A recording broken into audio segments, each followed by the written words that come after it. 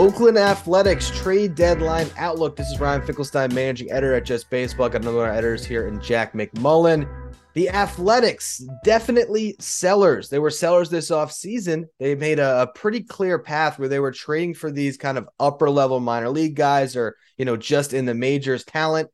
Almost all of those trades have kind of flopped for them. They got to do right here. They got to get as much as possible. And it starts with the starting pitcher, Frankie Montas. What do they get for this guy? Where's he going? You can make the argument that Frankie Montas is the best pitcher on the market, man. And Pablo Lopez, you could look at him. You could say that he is the new number one. Luis Castillo, you might like how much better the stuff is than everybody else. You might say that he's the number one.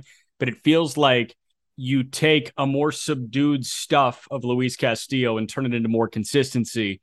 That's what you've got with Frankie Montas. For me personally, I think he's the top starting pitcher on the market right now. I think that you've got to sell. This team should look terrible this September so you can look good in 2023. Montas should be gone. Your all-star, Paul Blackburn, he should be gone. Maybe you get something for Cole Irvin. There are a couple of bullpen pieces here too. Sam Moe, you might want to move him. AJ Puck, the former first-round pick, might want to move him. How about Lou Trevino? And then you look at the bats too, Sean Murphy, Ramon Laureano. I just named guys that could all get you two top 20 prospects, not the bullpen pieces, but I'm talking Montas, I'm talking Blackburn. Cole Irvin should get you a top 20 prospect, and then Sean Murphy should get you multiple. Laureano might get you a big league ready bat right now.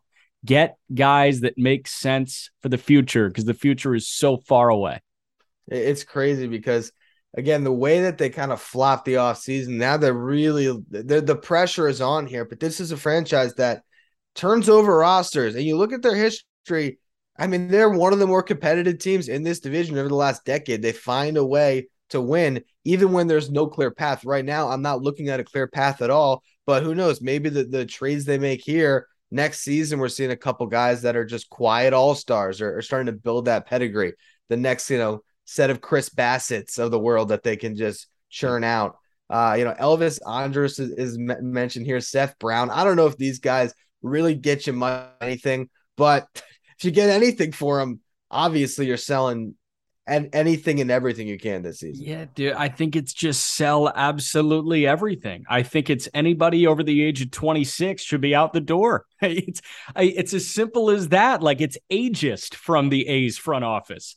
I don't think that they should have much of a veteran presence at all. And this is their doing. They could have paid Matt Olson, could have paid Matt Chapman. They were never going to, so they let him walk. Could have paid Sean Murphy, could have paid Frankie Montas. They're not going to. They're going to let him walk. Ramon Laureano is a different beast because of the PED suspension. But, yeah, man, I'm with you. I think that this team, with how successful they have been, understand that their path to the brightest possible future is by tearing it all down this year. And sometimes you see it steady where you don't get too high, you don't get too low at any given point. And, that's the mark of a good organization. The A's are going to be really bad in hopes of being really good for really cheap very soon. That's what Tampa did. Tampa thrived at it. Feels like San Diego did that. You know what? Looks like Baltimore's doing it too. They're going to be really good for really cheap because they were really, really bad for really, really cheap. And it feels like Oakland is going the Tampa and Baltimore route. And the one thing that we got now that's different about baseball than years past, we're playing for ping pong balls, the lottery, right? Yeah. So they're trying to improve their lottery odds here to get the top pick in the next draft. And looking at what they've done so far this season, they'll have some pretty good odds. I think so. That is our outlook on the Oakland Athletics. Make sure you're tuned in to the State of the Division YouTube feed for all 30 outlooks on 30 teams. Tune in for the podcast. Again, 30 outlooks, 30 teams, and the write-ups at justbaseball.com.